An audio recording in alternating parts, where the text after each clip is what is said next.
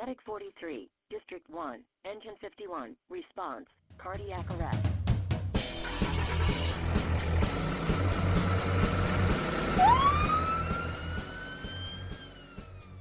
Good afternoon. Welcome back to another edition of the MCHD Paramedic Podcast. I'm Dr. Rob Dixon, sitting in for Casey today, and today we got a special treat for you. We're going to do a COVID worldwide cast, and we've got a couple special guests. We've got Professor Colin Graham, and Colin's a professor of emergency medicine at the Chinese University in Hong Kong and a faculty member at the Prince of Wales Teaching Hospital in Hong Kong. Good morning, Colin. Good morning, Rob. Nice to see you. Very nice to see you. Thanks so much. We know it's in the afternoon here in Houston, Texas, late afternoon, early evening, and it's early in the morning, so we appreciate Dr. Graham and our next guest, Dr. Alastair Meyer from Melbourne, Australia, getting up early to join us for this cast. So Dr. Meyer's an associate professor at Monash University in Melbourne, Australia, and the director of the Casey Emergency Department in Melbourne, Australia. Good morning, Dr. Meyer. G'day, Rob, and g'day, Colin. Lovely to see you both. We're on a Zoom at the moment, and it's great to see your faces. Yeah, we're socially distancing like 8,000 miles, right? Yeah. So. Yeah, but it's terrific. And I appreciate Professor Graham getting up a couple of hours earlier than the rest of us. I'm impressed that both of you guys, Alastair has made rounds this morning with the registrars, and you're both in your offices. I'm looking at them in their Zoom. I'm like, my gosh, these guys are dedicated. So can we start off just individually, each of you, and we can start with you, Al. Give us a little background about your healthcare system there in Melbourne. What kind of patients do you see, a little bit about the density, and specifically touch on what your relationship with EMS, both air and ground services are. And then I'll kick the same thing to you, Colin, so the listeners can kind of get a feel of what your world is like that you operate in. Okay, thanks, Rob. Australia has a free healthcare service right across the board. So every citizen and permanent resident is entitled to free and comprehensive healthcare, from the family GP, family doctor, right through to tertiary level care. It's a state-based system, and Melbourne is the capital city of the state of Victoria, and Melbourne is a huge metropolis. It's about 120 kilometres by 120 kilometres with a big bay in the middle.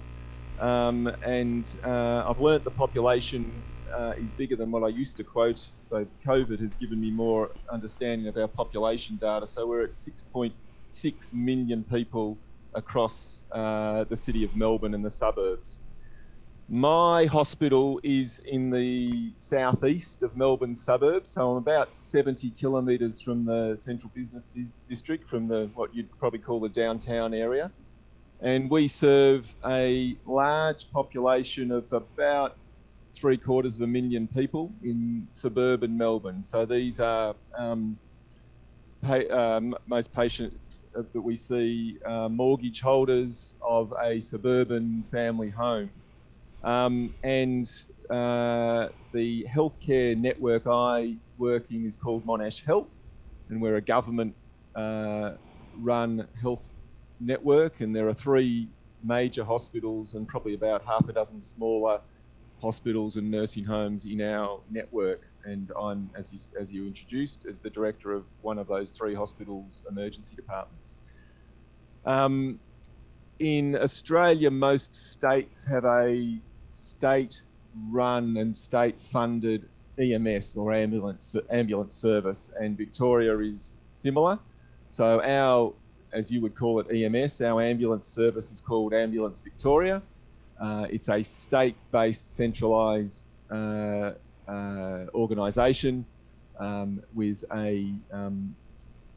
2 levels of crews. There's one level called a MICA, a Mobile Intensive Care Ambulance, which has 2 higher trained paramedics, and there's a second level of service which has lower trained, but they're still paramedic trained officers in their cars.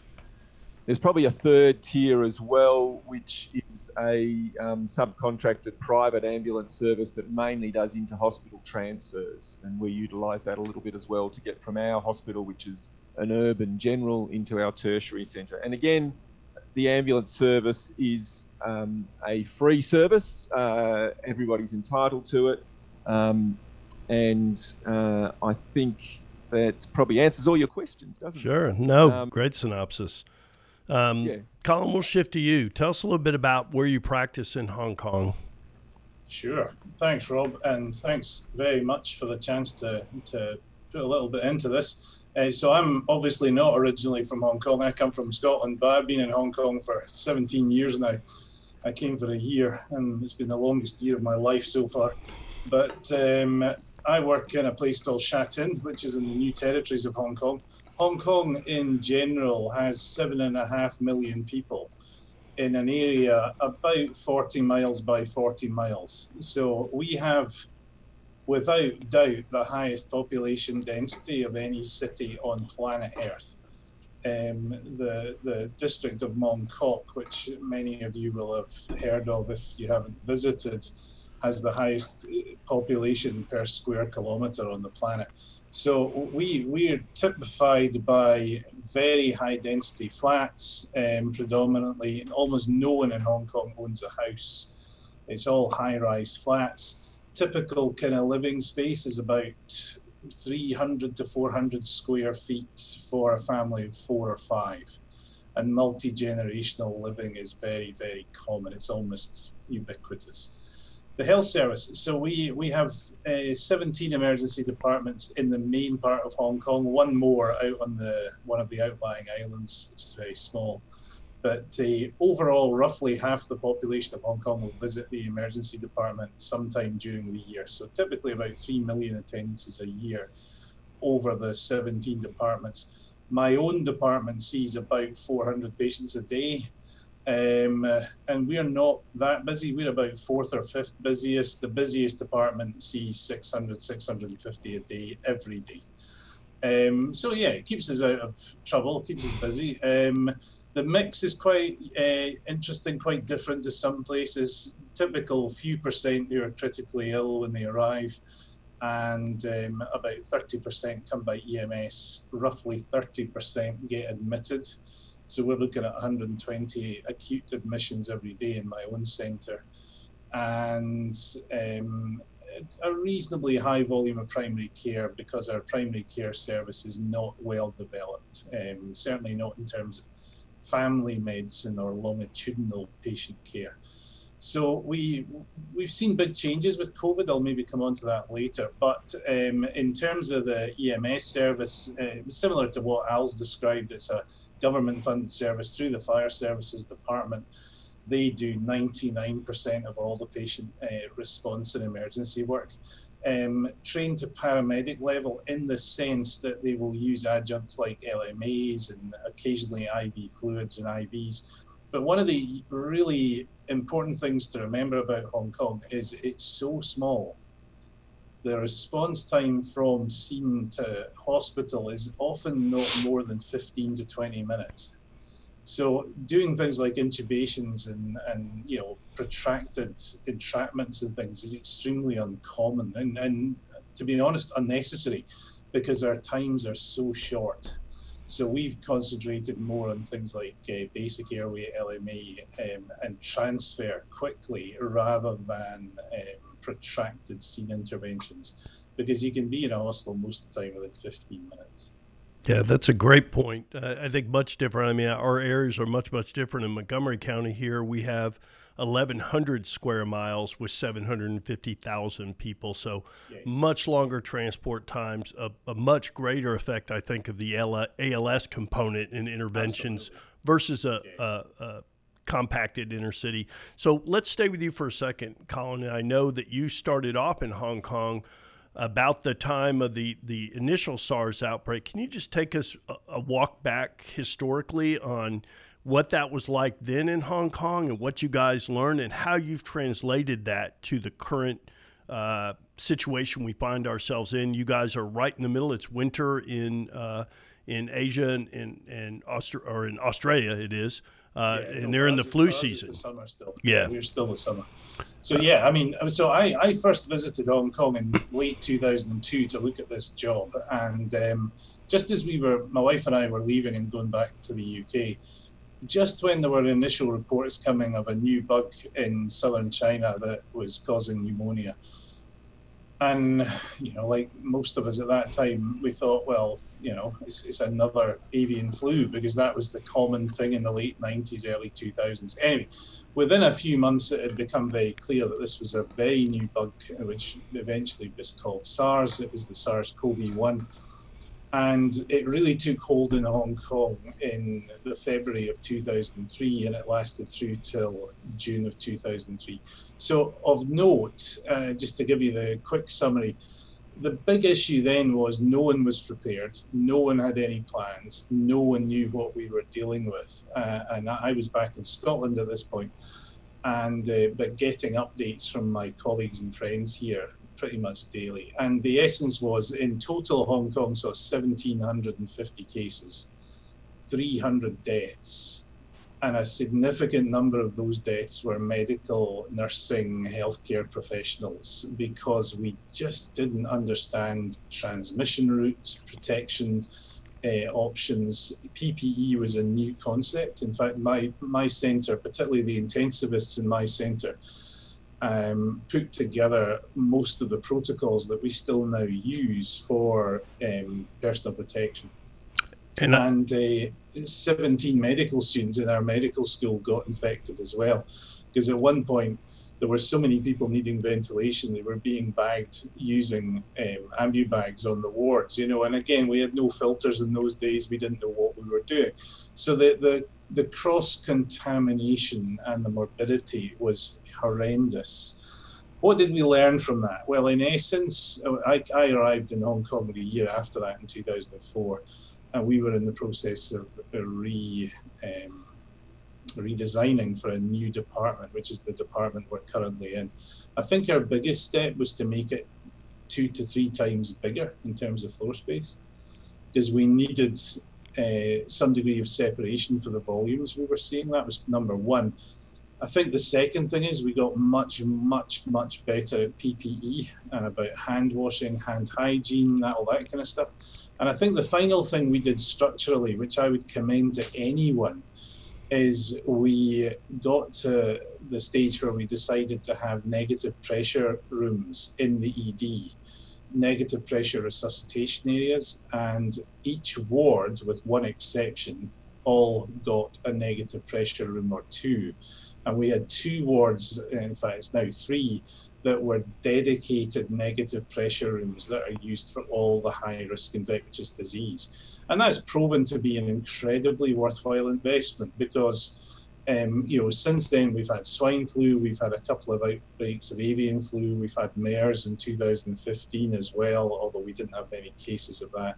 And now obviously we have this. And I think it's a tribute to all of my colleagues in the hospital authority that despite having now more than 4,000 cases and 60 odd deaths, 58 deaths I think it was yesterday in total, that's been the total for 7 months of an outbreak, and no one so far in the hospital authority has been infected at work with the new coronavirus, because our PPE and our hand hygiene is at a very good level.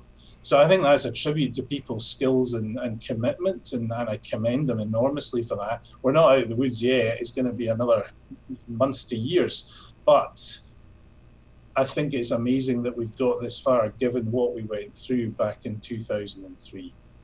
Yeah, I couldn't agree more. When we did the first coronavirus update, or this is kind of the second one, which is episode 70, we talked about some of the research that we looked at, and it was research that came out of Hong Kong and China that essentially wasn't, no research is perfect, but it said, listen, if you do these PPE steps, if you wear your PPE properly, you're going to essentially reduce the risk, never to zero, but close to zero.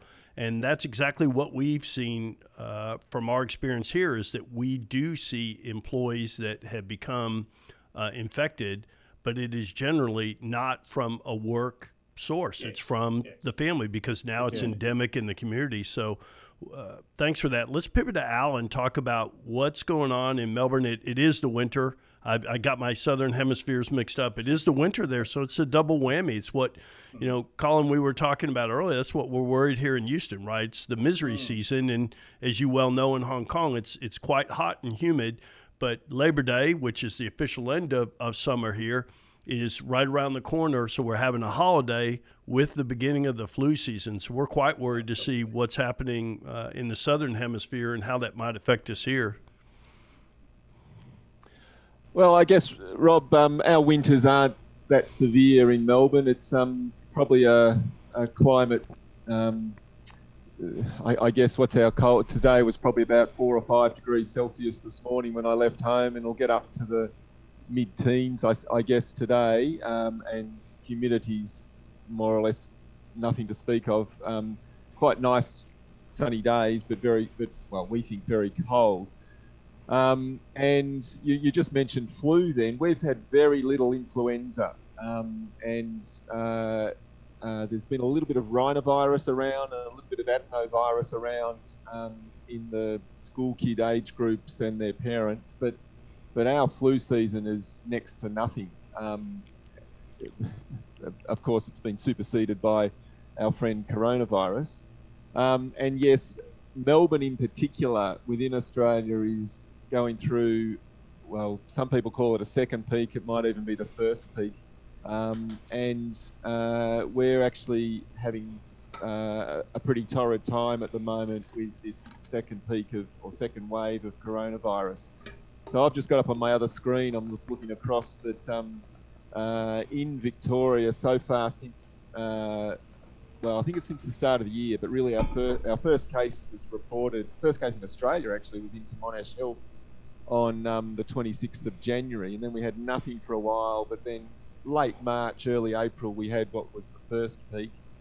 And now we're up to a second wave, and we're seeing within the city of Melbourne about 400 cases a day for the last 3 to 4 weeks. And in total, there's 15,000 confirmed cases in the state of Victoria, most of them in Melbourne, and 246 deaths. So today's numbers aren't out just yet. I'll just click through my screens just to make sure. But the original wave was all return travellers. So people came into Melbourne from all over the world, and that's what brought coronavirus into Australia. And the governments in each state had a grand plan of putting people into what were now empty city hotels. All the big tourist hotels in the city were turned into quarantine stations, or quarantine hotels they were called. And we unfortunately think that and understand, and of course there's an inquiry going on this week in Melbourne as to exactly what went wrong, but something went wrong in the quarantine hotels, and people who had the disease were let out or shared it amongst the security guards, or there's a lot of allegations around in the lay press at the moment, but there was a breach of security within these hotels and the virus has escaped again. And it initially escaped to some abattoirs, some meat packing industries, and then from there it sort of leapt into the aged care communities. And we now have, so 2 weeks ago there were 2 aged care facilities within my catchment area that had the disease, and today I just checked this morning before we came on together, there's 19 aged care facilities that have got the disease, and so there's many theories on how it's rapidly spread through the aged care facilities, and one of them is that it's the staff that work in such facilities actually are fairly itinerant, well not itinerant, they're casualised workforce, so they might work 2 or 3 days at one facility, 2 or 3 days at another facility, and so on, and they've taken the disease from site to site, and that's created a part of this second surge. So it's sort of threefold. The meat industry the aged care facilities, and as I alluded to, a breach that's under pretty serious investigation in the hotel quarantine. But like you described, Rob, we went pretty hard pretty early with PPE equipment for our staff, and certainly in my department we've had no transmission to staff members. I've had 2 staff members with the disease. One's brought it back from a conference in New York back in very early March, and before our travel restrictions were put in place. And I've had another staff member who we believe's caught it from her family connections, not from work. And it's certainly is a worrying time for our staff, and I'm sure your staff as well and paramedics have. What's our community done to mitigate this? Way back in March, we went hard and went early with social restrictions, and they were eased a little bit through June, and throughout the rest of the country they are still remaining eased, but in Melbourne particularly in mid-July, and about a fortnight ago, which is 2 weeks for our US viewers, so about a fortnight ago, the social restrictions were turned back on, and no retail premises are allowed to be opened except for supermarkets, petrol stations and pharmacies. Schools are all closed down, and I know this from both ends of the scale. I have one son who's a school teacher and 2 sons who are in their early years of school, and it's difficult for both of them, both groups of people, but schools are all closed down and it's all gone to an online teaching. Socially, people must wear a mask if they're outside their own home. That's everybody right across the board. I think there's a cut-off at 12 years of age because of the difficulties with children wearing masks, but indeed I have 8, 6 and 4-year-old children, and they all wear a mask as soon as they leave the house and are very good with it. We don't leave the house very much because there's also now a curfew in the city of Melbourne, so you've got 6.6 million people under curfew control, 8 p.m. to 5 a.m. at night. The only reason you're allowed out of home is for essential work, and there are police checks all over the city. And exercising, we now have a very strict rule that you're not allowed more than 5 kilometres from your front door.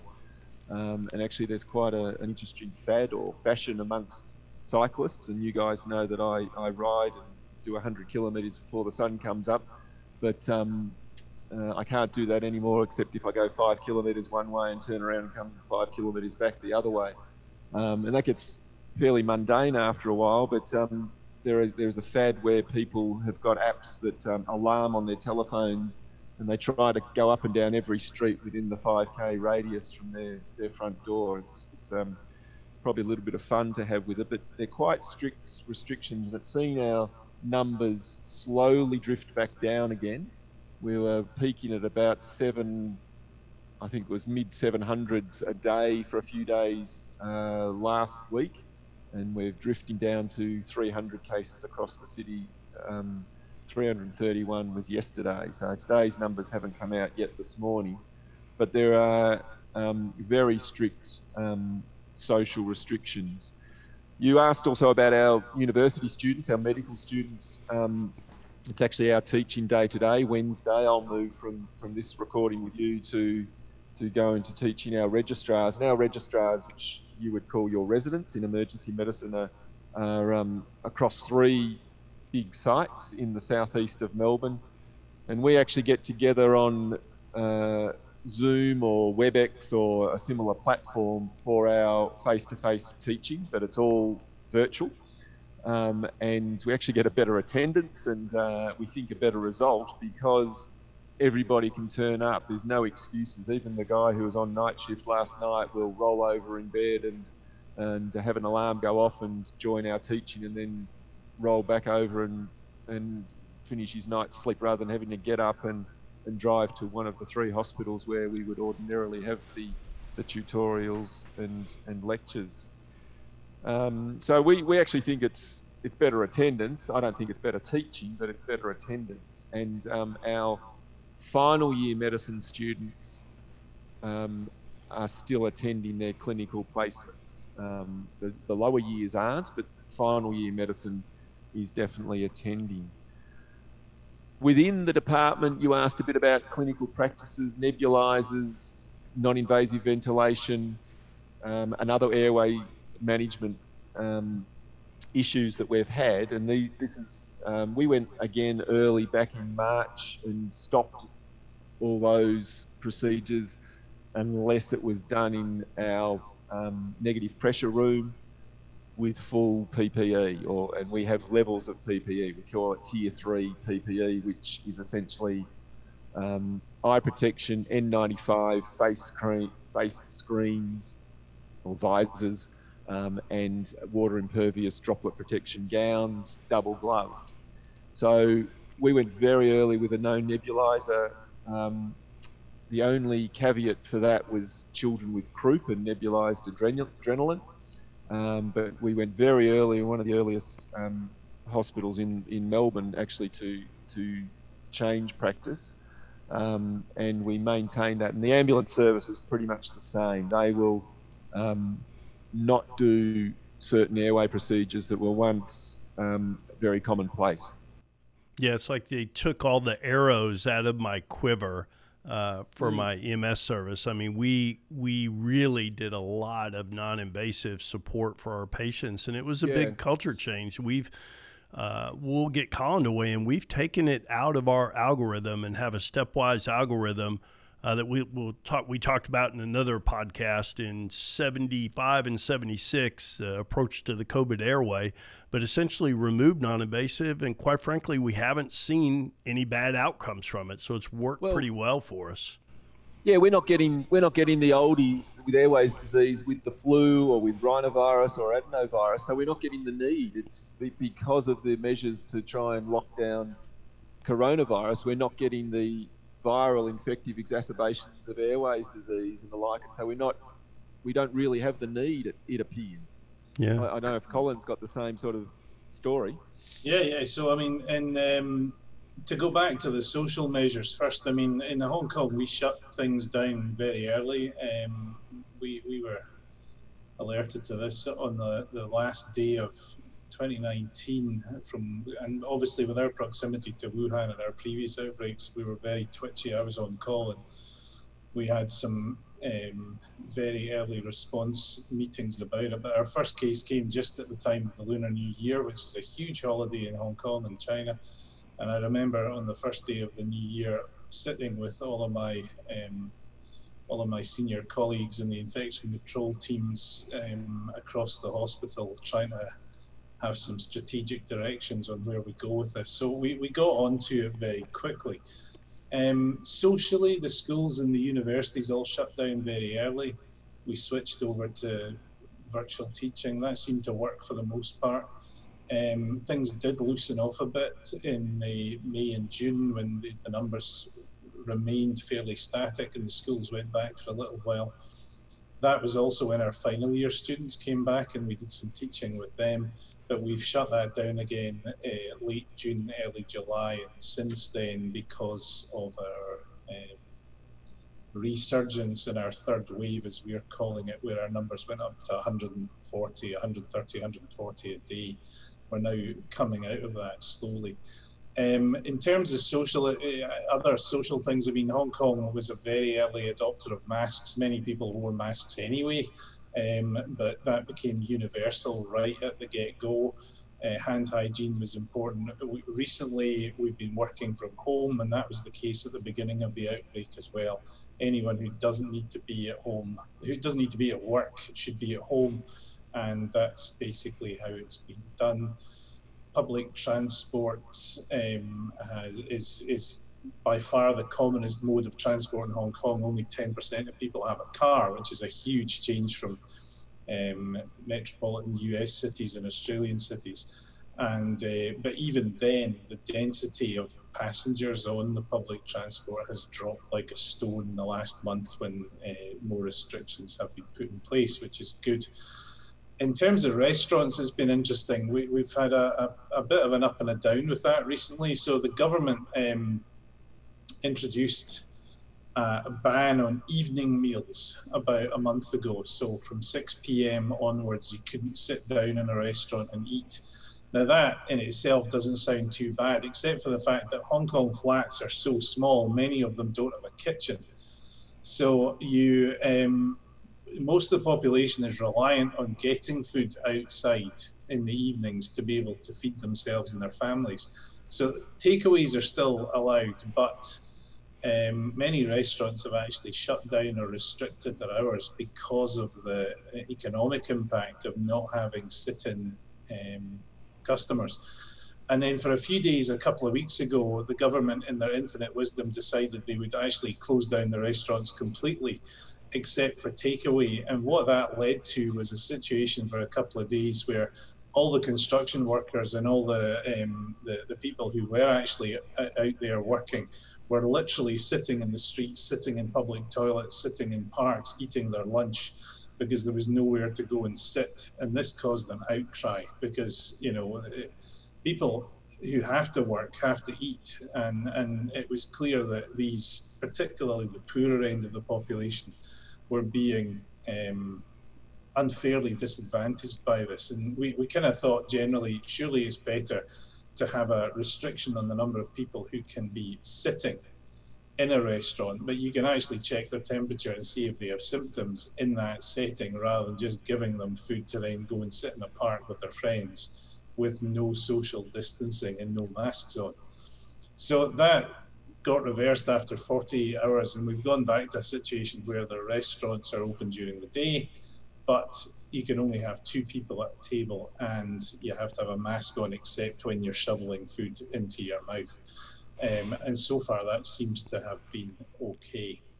Right, and those are very similar to what we're doing here in Houston, and the restaurants are open, there's more social distancing, and there is a mask rule, which is new for us. That's worked out okay. The final year student issue is a big thing. We've had no final year face-to-face contact at all for about 5 weeks now, and we think that's a huge issue, because the longer this goes on, the less clinical exposure these young trainees are going to get. And we don't want them qualifying and being out there if they've never laid hands on a patient in anger for months. I think Hong Kong was scarred by the fact that 17 medical students were infected by SARS first time around 17 years ago. But there's a worrying concern from both the hospital authority and senior people in both universities with medical faculties that we should not expose our students to any risk. Many of us who actually see patients and work in what you might call the front line, feel quite strongly that when you sign up for this job, you sign up knowing that there is a small but very definite risk. And the bottom line is you need to accept that even as a trainee, as much as when you're a qualified physician. And, we all know, albeit it's unlikely, that we've had colleagues who have, acquired tuberculosis and other nasty infections during our time as trainees and as junior doctors. It's unpleasant and it's uncommon, but it does happen. And we try and mitigate as best we can, but risk cannot be completely avoided. And I think this is something we're going to have to address more formally as we go on, because this will be the new norm. The coronavirus is not going to magically disappear one day and leave us alone. Finally, about the clinical protocols, we gave up nebulizers fairly early. In fact, we gave up nebulizers in 2003. We haven't used the nebulizer at all since SARS, with the one exception being nebulized adrenaline, as Al mentioned a minute ago. But if we use that, the patient's in a negative pressure room in full PPE for the staff accompanying them. Non-invasive ventilation, we've been very, very restrictive with it for the same reasons. We watched the experience in Italy and France, and we didn't see any good things coming out of it, although some good results have been reported, especially with things like helmet CPAP. It struck us that having 20 people in a ward all getting helmet CPAP was probably not good for infection control. If you didn't have COVID at the time you started, you certainly would have it after about 10 minutes with the amount of virus flying around. So we've had a policy of early transition to invasive ventilation with tracheal intubation. And all of our tracheal intubations are done by the most experienced person available in full PPE in a negative pressure room, with every effort being made to achieve a first pass, first attempt intubation with no positive pressure until the cuff is inflated and the circuit is sealed. And so far, again, despite having many people now in critical care, we've not seen any nosocomial spread so far. Excellent. So very similar to kind of what the approach that we've taken here, and it sounds like it kind of mirrors what you guys are doing in Australia. Yeah, I was just going to ask Colin, our intubation practice sounds very similar to what Colin just described, and we're using video laryngoscopes. Yes, we're not doing direct. Yeah, we're advocating that. So our intensivists prefer the CMAX, and that's fine. But we prefer things like the GlideScope. But we've said use whatever tool you're most familiar with and most comfortable with, but do it first time and try and keep as far away as you can. Yeah, and yes, we had to upskill because the average emergency physician is very good at direct laryngoscopy and can get anything in, and we very rarely used extra aids previously, and we've all had to train up into using GlideScopes or similar. Yeah, I mean, I must confess, I mean, there were about 5 of us in our department out of 13, 14 specialists who are GlideScope enthusiasts, and we were very comfortable with it. There was another couple who prefer the CMAX, but our intensivists are very much CMAX people. But we've tried to upskill the other guys. But generally, we've been in a situation where someone's been around who has been skilled in one or other of those techniques, and so far it's been okay. The biggest issue we've had on a practical level is wearing goggles with glasses or goggles with a face shield, and usually we have goggles and a face shield. And the change in optics that leads to if you have to switch to direct laryngoscopy versus video laryngoscopy. And certainly the way I am now, my own eyesight, I'm getting to that stage where I can't see with the glasses and I can't see without them. And I'm taking my glasses off. I haven't done a COVID intubation yet, thankfully, but if I'm doing any kind of video laryngoscopy now, I'm taking my glasses off because I want my near vision is such that I need to be able to not have the glasses on. But if I do that, I can't see the monitor. And I use varifocals most of the time, but varifocals put you in a very weird position if you're trying to do something close up. So I think that's one thing I've learned from this, is that if you're going to be doing things like intubation and laryngoscopy and such like, you need to look at your own personal optics and your own personal dominance of your eyes, and what difference does it make when you put on a set of ski goggles, and then what difference does it make putting a shield on top of that? And it can have quite profound impact on your visual perception, especially when you're looking for that tiny little hole to put the tube into. Yeah, that's a great point. Casey would be mad at me if I didn't bring up barriers. They were kind of early on here. People were talking about building barriers and using sheets and all kinds of stuff. And his comment early on was that sounds like a really bad idea. And now there's some published data that says it's not such a good idea to take a very difficult procedure that now we've made more difficult because we're wearing all this different PPE, we're changing our optics, and then we're going to put a barrier around it and say, hey, get this done really, really quick, and God help us if we need to go to plan B or plan C or plan D. I think that's exactly it. You want to make it as straightforward and as familiar as possible. And that certainly has worked for us so far. Yeah. Have you guys seen differences? Let's talk about hospital visitor policy. That's a big thing here. And then we're going to morph into one of the things we've seen in EMS. So we've seen an uptick in our out of hospital deaths. So people that were EMS is called and we arrive and they're either dead right there, or we attempt resuscitation and are not successful. So we've had an uptick in those, and we've tried to do an analysis to try to figure out, is it disease related, or is it barriers for folks frightened to go to the hospital that they're going to catch COVID and they're just staying at home too long? Have you guys seen this in your own services? No, we haven't in Melbourne. We sort of hear stories that people are leaving their chronic illnesses a bit longer. They're not getting maybe their cancers investigated or their heart disease. But again, we're not seeing an increase in out-of-hospital cardiac arrest and deaths. When things got relaxed a little bit in June, July, the family doctors and other areas of medicine were sort of saying, oh my God, you should have come here 6 weeks ago because now your cancer's a little bit bigger than it could have been and the operation's going to be a little bit harder. But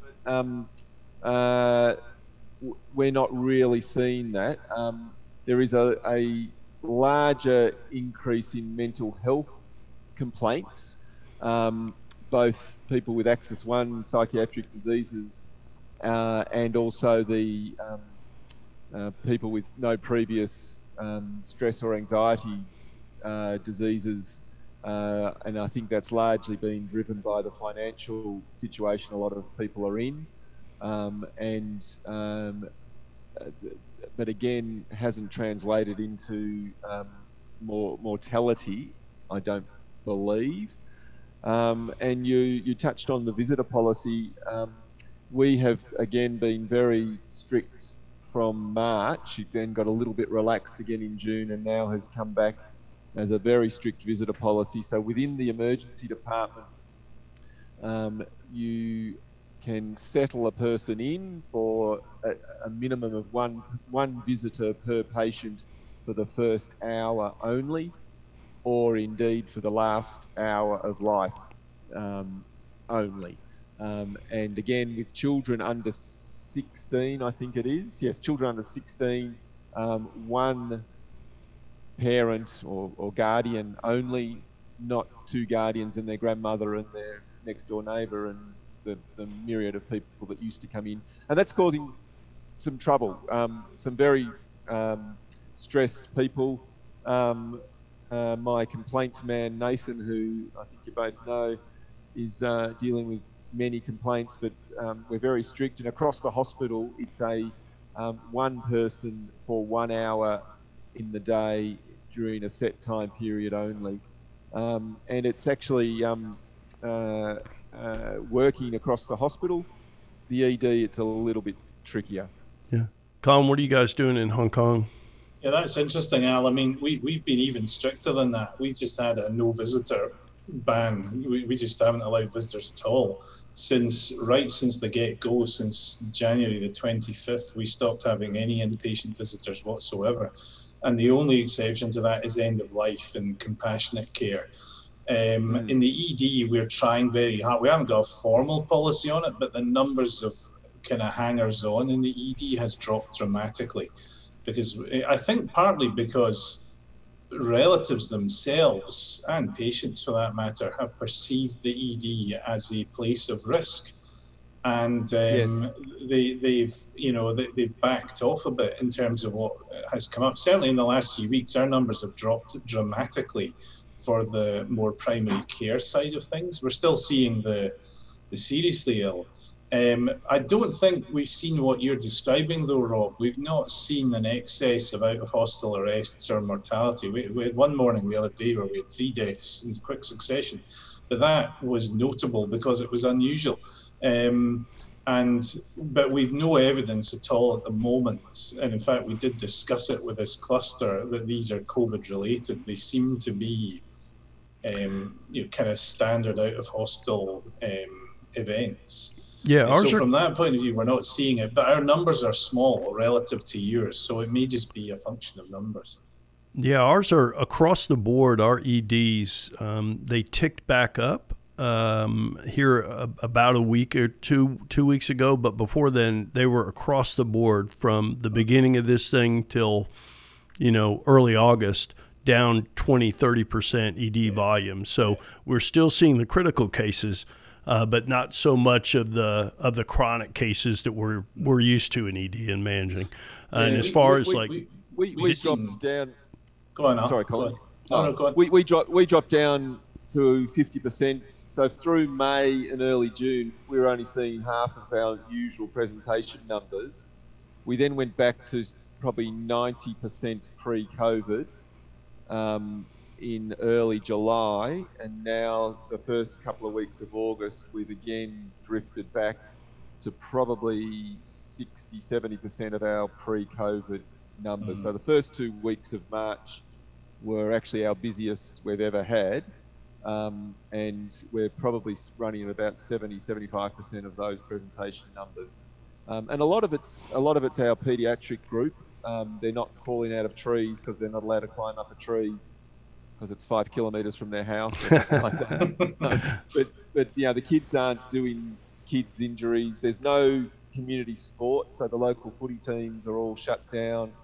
Local netball, basketball, tennis clubs are all shut down. So people aren't hurting themselves.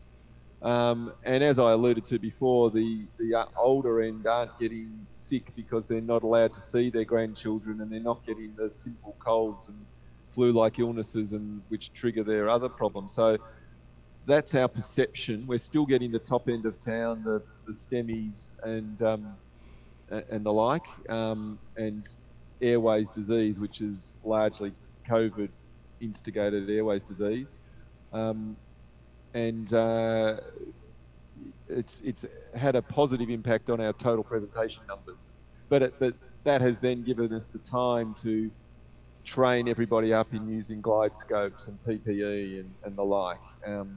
So we've been busier because we've gone through on-the-job training, if you like, and devising ways of doing things that we haven't done before. And we talked about it just a little bit before, but simple things like sedating someone to reduce a Colles fracture, for example. We don't do that anymore. And my younger consultants were up in arms, suggesting, well, what on earth do we do? So we reinvented something that I haven't done for nearly 30 years when Colin and I worked together in Scotland, and hematoma blocks and intra-articular shoulder blocks for the dislocated shoulder. And what I think are, what my junior colleagues thinks, something out of Noah's Ark. That, you dusted it off the Ark, Doctor? We've brought back. Yeah. So we've brought back some old school stuff that there's another, I'd say late middle-aged, like I am, consultant with me, and he is just loving it, the fact that we're doing these old world things. Fantastic. It's always nice to be able to show off an old trick, isn't it? That's definitely a good thing. It's always a good thing. So to talk about doing a beers block, and everybody just wants to know what kind of beer? Absolutely, that's right. Right. No, I mean your experience mirrors ours as well. We've had a kind of biphasic hit in that our numbers dropped off massively at the beginning, down about 30-35%, but then they bounced right back up again in May and June, and we've dropped off again recently with this third wave. We had a lot though of people coming for testing, especially as we had a couple of local housing estates were affected. So at one point we had 70 odd patients pitching up in a single day to get tested, and that put huge strain on our service. And because the bed, we still admit every patient with COVID in Hong Kong. At the moment, our bed state can just about cope with that as a way of isolating people as much as anything. But to test them, we've ended up putting about half a dozen tents out in the ambulance bay so that when people get tested, they can stay there until we have a result and we can safely release them if they're negative. So we've had to be a little more kind of inventive in that respect as well, just to give us more physical capacity and spacing to keep these relatively low risk but still suspicious patients close by, but not affecting the running of the department too much. What's your turnaround time on a swab then? So for a regular swab, we're still looking at about 6 hours, but we've got what's called a GenX system now, where we can turn things around in about an hour and a half. The problem with that system is we have a limit of about 10 tests a day, for the simple reason that the global supplies of the cartridges for this device are so tight. There's a limit on what we can do on a daily basis. So the majority of people who are still getting regular tests are looking at 6-7 hours. But for a few of them, we can turn them around quickly. But it all depends on the demand on the day. Sure. Yeah, very similar in our system here where it's very difficult to get a stat test, and the turnaround time's between 4 and 6 hours. Depends on when you order it, what time of night it is, if it's a weekend, to get it back. Because all the patients that are admitted here in the county hospital I work in have to get a COVID test before they come in, no matter what they're admitted for. Right across Australia, the testing has been taken off site so that get it away from the EDs. It's run by our hospitals, but in a clinic that they've seconded down the road. So we direct people if they just want a screening test down the road.